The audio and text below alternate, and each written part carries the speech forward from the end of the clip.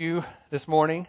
I know many of you guys were praying for us. Terry's mom had, they consider a slight heart attack. I don't know if heart attack seems bad. I don't know if it's slight and otherwise. But anyway, she has recovered well, and it was good for us to be there. I think it made her feel better just having us around.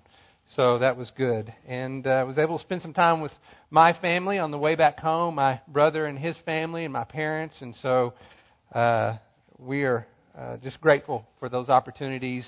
But like I said earlier, grateful to be back. I really do walk into this feeling like I'm walking into a home where I'm with family. So it's good to be here with you. We've been looking at the letter of 1 John.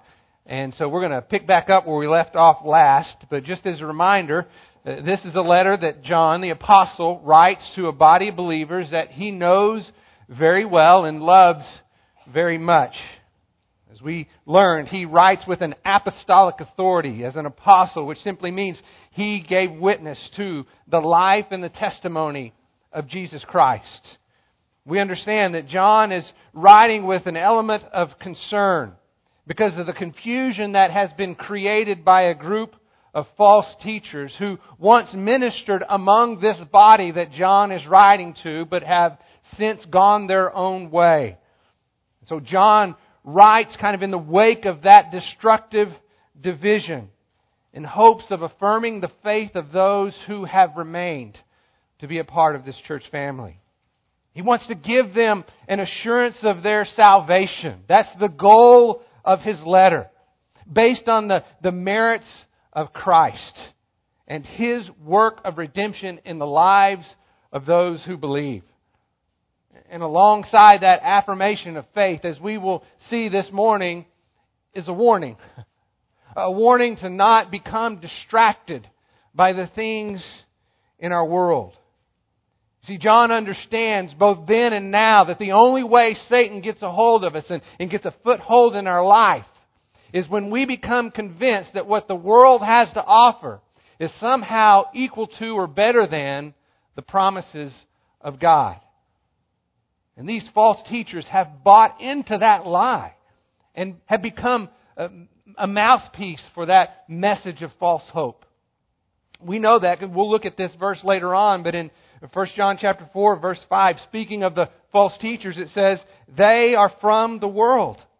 Therefore they speak as from the world, and the world listens to them." This morning, we will see how John will expose, he will uncover their deceptive talk and remind this church body that he is writing to about the promises of God and the truths that they have through the person and work of Jesus Christ. This is such a relevant passage in our world today, where our enemy has employed a myriad of meaningless distractions. But really, there never has been a time where the message wasn't relevant. It has always been relevant. See, Satan has attempted to distract mankind since the beginning of time. And although he's crafty, he's really not all that creative. Because he's employed that same basic triad of temptation all throughout history. John calls it the lust of the flesh, the lust of the eyes, and the boastful pride of life. In fact, you can go back all the way to the Garden of Eden, a passage that we've looked at many times, Genesis 3, verses 4 and 5, where Satan, in that form of a serpent, approaches Eve. And he gives her the apple. The text tells us that Eve saw that it was good for food, that it was a delight to her eyes, and that it was able to make one wise. Lust of the flesh, lust of the eyes, the boastful pride of life. You look at the temptation of Jesus in the desert after having fasted for some 40 days. Satan once again appears and approaches him knowing of this hunger that Jesus had. And he said, "Command these stones to turn into bread and eat to your fill." Lust of the flesh. Jesus, of course, denied that opportunity. So Satan continues his temptation, this time showing Jesus all the kingdoms of the world and tells him, "Take a good look. because these can be yours in exchange for your worship. Lust of the eyes. Jesus denied the opportunity. Satan comes back a third time. This time taking him to the temple and telling him to fall from the temple and see and test to see if God really does save you. Does He send His angels to protect you? Boastful pride of life to tempt the living God. He once again denied the opportunity. You see, Satan is crafty enough to change the outward appearance. But you and I need to understand that deep inside it's the same evil core. Lust of the flesh, lust of the eyes, the sinful pride of life. Things that make us feel good. Things that make us look good. Things that give us a sense of power and control. It's important to recognize because it's always easier to win a battle when you know what's coming, right? I mean, just think of military history and think about all the defeats that occurred because they were caught by surprise. That's their greatest advantage in a battle. I mean, look no further than our own American history and what happened at Pearl Harbor. Probably our greatest defeat in history. Why did it happen? Because we never saw it coming. We were caught completely by surprise. But when you know what's heading your way, it allows you to prepare an adequate defense. And so what John does for us this morning is he exposes the deceptions of our enemy so that we know what's coming our way and we can prepare an adequate defense. That's why this is so important to hear and listen very carefully, because if we want to have victory against Satan's attacks, this is a passage that we don't want to overlook.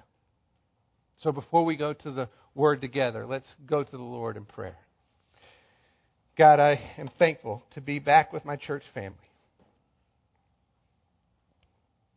whom I love very much. I'm thankful for your Word, for its promises, for its protection, for its warning in passages like we'll look at this morning. And I pray that we hear it clearly so that we can be protected by the schemes of the enemy to distract us from our devotion in following you. I pray that we see into your heart in ways that reveals what's in our heart so that we can walk more closely with you without the distraction of a divided love. This is our request, and we make this in the name of Jesus Christ, our Lord and Savior. Amen. So if you will, turn to 1 John chapter 2, verse 15. And let's read that together. 1 John chapter 2, verse 15. John writing says, "Do not love the world, nor the things in the world. If anyone loves the world, the love of the Father is not in him. For all that is in the world, the lust of the flesh, the lust of the eyes, the boastful pride of life is not from the Father, but is from the world. And the world is passing away, and also its lusts, but the one who does the will of God abides forever." You see, John begins his warning by describing how love is a choice, a decision of devotion that cannot be divided. It says in verse 15, if anyone loves the world, the love of the Father is not in him. He is very clear that the love of the world and the love of the Father cannot coexist. They're mutually exclusive. Now, John's not the only one who's made this same claim. In fact, James says essentially the same thing and develops it further. And so I want us to look at that together. Flip a few pages to your left to James chapter 4. James chapter 4, verse 1. Similar situation. James is writing also to a church in the midst of chaos, confusion, because of quarreling and division. Look at what he says in verse 1. What is the source of quarrels and conflicts among you? Is not the source your pleasures that wage war in your members? He's identifying the fact that there is a battle going on, and that battle is between those who are following the Spirit and those who are following the flesh, and they are enemies against one another. And there's quarrels and fighting that exists. Look at what he says in verse 2. You lust and do not have, so you commit murder. You're envious and cannot obtain, so you fight and quarrel. Now, as you read this passage in its context, I don't believe he means literally that people are going around killing each other.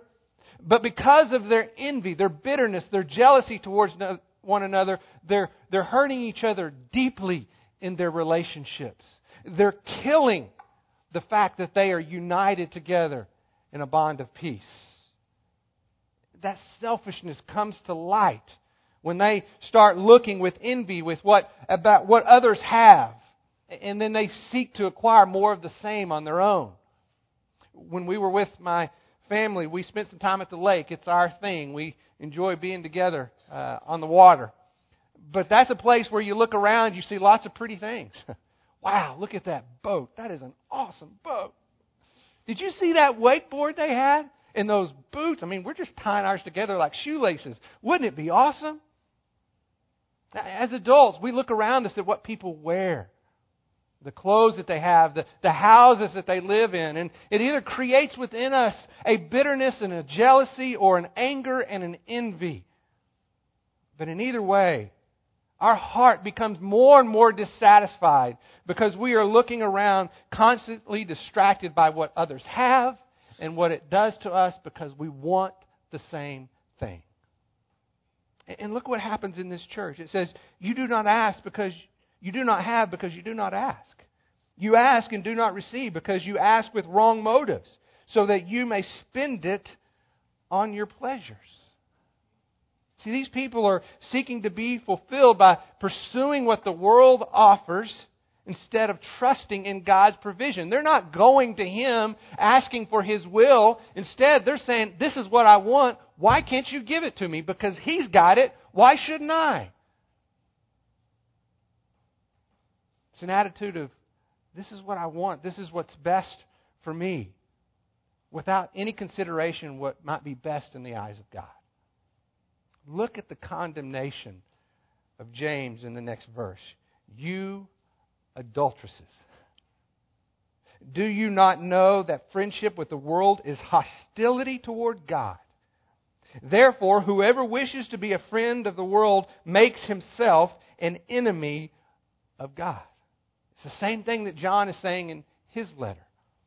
The word adulteresses is strong here. And once again, I don't believe he's speaking to these people who are going around living in sexual immorality. Although that might have been the case, that's not his point here. His point is that you are living with a divided love. Your devotion is divided by saying on one hand that you love God, while on the other hand, you're having an affair with the world. You adulteresses. See, love is a choice. In fact, in verse 4 it says, whoever wishes to be a friend, that word literally is chooses. James is saying the same thing. Love is a choice. You cannot seek to be fulfilled by what the world offers while also claiming to be satisfied with Christ. James goes on to describe the heart of God when he says, or do you think that the Scriptures speak to no purpose? He, God, jealously desires the Spirit which He has made to dwell in us. See, God is jealous for our love. He will not share our devotion. To be a friend of the world makes you an enemy of God. Love is a choice. And we know from our passage in 1 John that the false teachers have made that choice, right? They've become friends with the world. Their devotion to the world was made evident when they walked away from this body of believers. And this is a key point. I don't want you to miss what John is communicating here. And essentially what he's saying is that our relationship with one another as brothers and sisters in Christ exposes where our true loyalties lie. Only a heart that is devoted to God will result in a bond of peace with other believers. Now, I want you to keep in mind the condemnation that James had, and listen to the encouragement that Paul has when he writes to the Ephesians. You don't need to turn there. Just listen for the contrast. I, therefore, a prisoner of the Lord, entreat you to walk in a manner worthy of the calling with which you've been called, with all humility and gentleness, with patience, showing forbearance toward one another in love. Be diligent to preserve the unity of the Spirit in the bond of peace. Do you see the difference? You see, unity is not something that we create. I know a lot of times we talk about building unity. From my perspective, that's an inaccurate statement. Because unity is a gift from God to His church. Our job, to preserve it. The only other option we have is to destroy it by being distracted by the ways of the world and walking in the flesh that always battles the will of the Spirit. I want you to think about it this way. When I seek to be satisfied by what the world has to offer, it's up to me to get what I need. And if that's the case, you become an obstacle to what I want. Or in the case of the false teachers, you become an enemy when you don't line up with what I believe. So conflict is inevitable as we battle for control. But if my life is under the control of the Spirit, I don't look to the things that you have to satisfy the needs that have already been met in my relationship with Jesus Christ. In fact, as Ephesians says, I have a new freedom to love you with humility and grace and gentleness that overflows out of the relationship that I have with my Savior, Jesus Christ. You see, the love of God and the love of the world cannot coexist because love is a choice. And your relationships with others within the body of Christ will tell you where your loyalties lie. John goes on to expose that deception that's employed by our enemy. Look at what he says in 1 John verse 16, chapter 2. He says, "For all that is in the world, the lust of the flesh, the lust of the eyes, the boastful pride of life, is not from the Father, but is from the world." See, the world in this context is the things that exist under Satan's control. The Bible often refers to Satan as the prince of this world. It's anything that he might use to feed the appetite of our sinful flesh. Things that make us feel good. Things that make us look good. Things that give us a sense of power and control. Many of these things that he uses, we need to understand in and of themselves are morally neutral. They're not necessarily bad things. Very often, it's just the opposite. They're very good things that are used with the wrong motives. Another way to put that is a sinful desire always precedes a sinful act. A sinful desire always precedes a sinful act. Because ultimately, Satan's goal is to distract you from God's mission. And one of the best ways that he is employed to accomplish that is to create division among God's people. We see that in each of the three elements that he outlines in verse 16. The first of which is the lust of the flesh. Now we hear that and we automatically apply kind of a sexual connotation to that term. And that is not the case. It's not that exclusive when it applies to John's writing. His view is much broader than that perspective. He uses the term flesh to describe the nature of man in general. It is that innate desire in all of us to live for self instead of living for God. It is the selfish desire to pursue those things that I believe will satisfy what I want and what I think I need. Now, it might start with things that God created for our good that are then corrupted. Things like sex or food, for example. But when Satan convinces us that these gifts are ultimately intended purely for our pleasure and not for His glory, when they are pursued simply for personal gratification and not for His good, then sex does turn into immorality and impurity. Food does turn into indulgence and obesity. And so you can see why lusts of the flesh always lead to an excess, right? Because I do it because it makes me feel good. If it didn't, it wouldn't be a temptation. But our selfish appetite is never satisfied. It's insatiable. And so very often it turns into an addiction. And that's when the flesh goes on autopilot.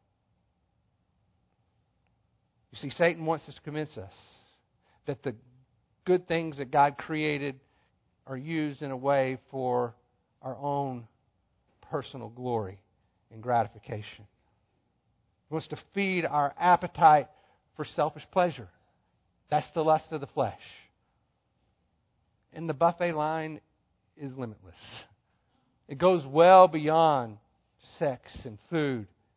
It includes money, career, family, education, hobbies.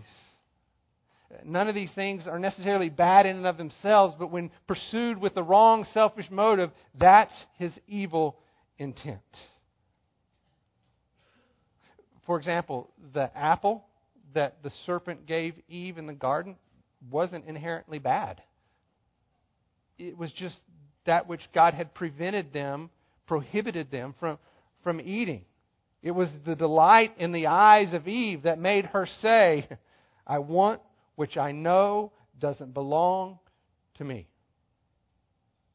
It's that same desire that Achan had when they finished the battle of Jericho. Remember, Joshua was leading the troops. They go in and God goes before them and they defeat Jericho. The city walls fell. But something didn't happen in the next battle. They were defeated. And Joshua came to God and said, what in the world is going on? Why did this happen? And he said, there's been a compromise. After some time, Achan came to Joshua. This is what he says. He says, when I saw in the plunder of Jericho a beautiful robe from Babylonia, 200 shekels of silver, and a wedge of gold weighing 50 shekels. Listen to this. I coveted them and I took them. It's the same motivation behind David whenever he looked upon Bathsheba and desired in his heart what was not his to hold. In every case, I saw, I want, I take. The lust of the eyes is the temptation to be captivated by how things look on the outside without giving any consideration to their value and worth created by God outside of my own personal desires. See, the truth is, all that God has created, all that is good and right in His eyes, was created with a purpose, with value. And when we're led by the Spirit, we understand and use it what He created it for that intended purpose. And we recognize what the enemy has done to corrupt it. But here's what Satan wants you to do. He wants you to take those spiritual glasses off so that now you're looking through unredeemed eyes. And everything you see as it is for you, in your own personal benefit and gratification. The only thing I can see is what's good for me.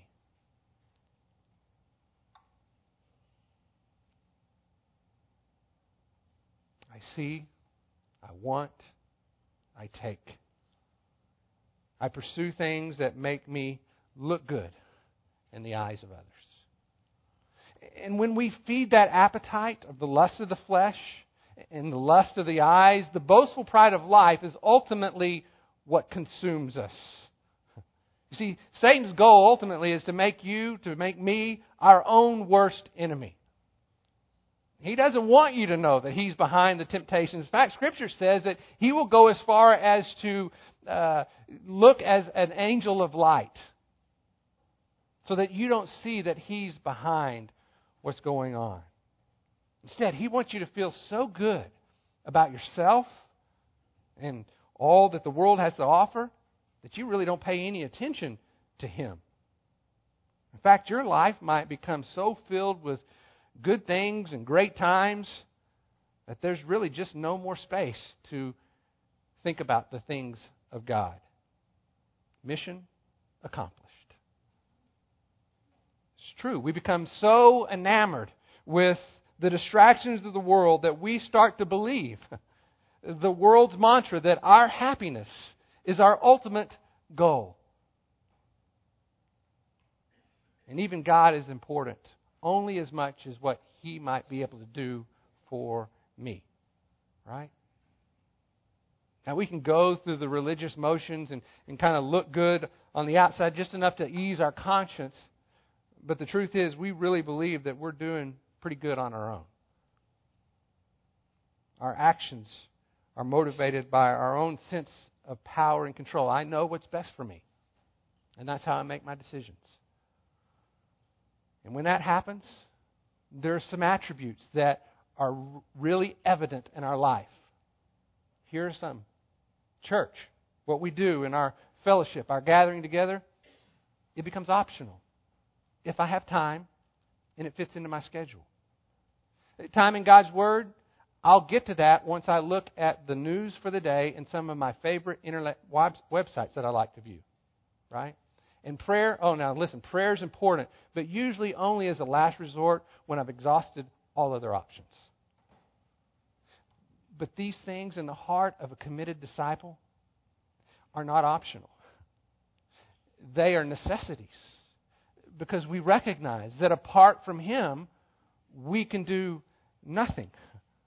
We are completely dependent upon Him for that which satisfies our soul. And we know, as we sang about, and as Bob mentioned this morning, that this world is not our home.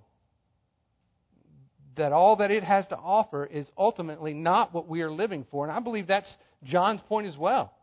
Look at verse 17. He says, "And the world is passing away, and also its lusts. But the one who does the will of God abides forever." What our enemy has to offer through the ways of the world does, in fact, give us pleasure. Let's be honest. It makes us feel good. It makes us look good. It gives us a sense of power and control. If that were not true, it wouldn't be a temptation. But it fades with time. It won't last. Because it has no eternal value. Because in the end, the world only gives us weak, empty imitations of God's best. When we live for the world, what you see is what you get. But when you live for God, we believe and know that the best is yet to come. The hope of something yet future is ultimately what we are living for, not what this world has to offer. We have our eyes fixed on a prize not found in this world. There's a guy by the name of Chris Townsend. You guys know that I love to backpack and hike, and this guy's probably the premier, they call a through hiker in all of history. He's hiked in the wilderness hundreds of miles over weeks, months, even years at a time across the United States and beyond. Amazingly talented guy and surviving in the wilderness. Well, he had done this for some time and decided it was time to settle down. And so, being a wilderness guy like he was, he wanted to go into the far reaches of isolation within the Yukon Territory. And so that was his choice. He went into that area and set up a place where he intended to live out the remaining days. But almost immediately, it began to close in on him. In fact, he became so depressed, almost suicidal, the man didn't last 2 weeks. But why is that? I mean, he spent weeks, months, even years on the trail. Listen to what he says as his answer. He said, without a destination, I was incapable of finding the drive necessary to live. See, as Christians, we are driven by a destination as well. And I think, like Chris Townsend, we become insane, we become depressed, we become overwhelmed if this world is all there is to offer. Because this is not our home. Instead, we strive toward a goal, a promise of life eternal.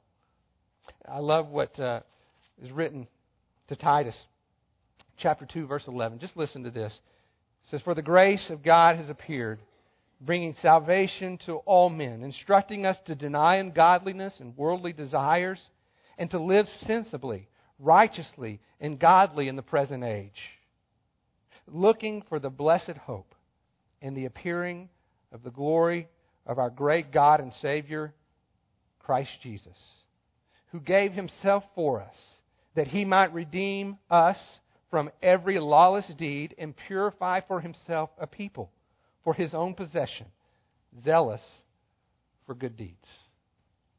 That hope of His glorious appearing is what we are ultimately living for. As the writer of Hebrews says, "Let us hold fast to the confession of our hope without wavering, for He who has promised is faithful." Now, like I said in the beginning, I believe that what this passage has to communicate is incredibly relevant for our lives today. We, like the audience that John is writing to, are easily distracted by the world and what it has to offer. And those distractions that our enemy has employed have become exponential, haven't they? They're all around us. To the point that often we can fill our lives with so many good things that surround us that we simply do not have any space left in our life to consider the things of God. Things that make us feel good. Things that make us look good. Things that give us a sense of power and control. So as I thought about this over the last week or so, I thought about a letter that I would write to you as my church family, as brothers and sisters in Christ. And this is what I would say. My brothers and sisters in Christ, whom I care about deeply, as your pastor and friend, I want to encourage you not to be distracted by the ways of the world. Things that cause you to fall prey to the destruction of a divided love. Don't become so enamored with the good things in our world, so comfortable in the affluence and the freedoms of our society, that you no longer give any attention to God's kingdom work on earth. Let's give Jesus the very best we have to offer, and not what we have left after being satisfied with all these other things. Let me encourage you to take time to examine your heart, and very literally to examine your time. How you invest yourself in the time that you spend, and what that tells you about what's most important in your life. Look at your relationships with one another. Because very often, and I've seen this over and over again, people will walk away from fellowship with one another when they are not, in fact, walking in fellowship with Christ. It's just not that important anymore. So take a look at those things that have become optional in your life. Things you do if you have time. And see if they should be given a place of higher priority. Things like fellowship with one another. Things like time in God's Word, so that you have guidance in your life. Things like prayer, where you are in a posture of dependence before our God and Father. Remember, love is a choice. So let me encourage you to give your very best in devotion to your Savior, Jesus Christ. Simplify your life and give your greatest energy and attention to His good and perfect will. Do everything to the glory of God. and invest yourselves in those things that carry out His mission, given to us by our Lord and Savior Jesus Christ, to go and make disciples. That's why we're here. So may all we do be done to the praise and glory of His grace, who saved us, who's called us to be a part of His family, and who has commissioned us to proclaim the good news to others. Let's pray.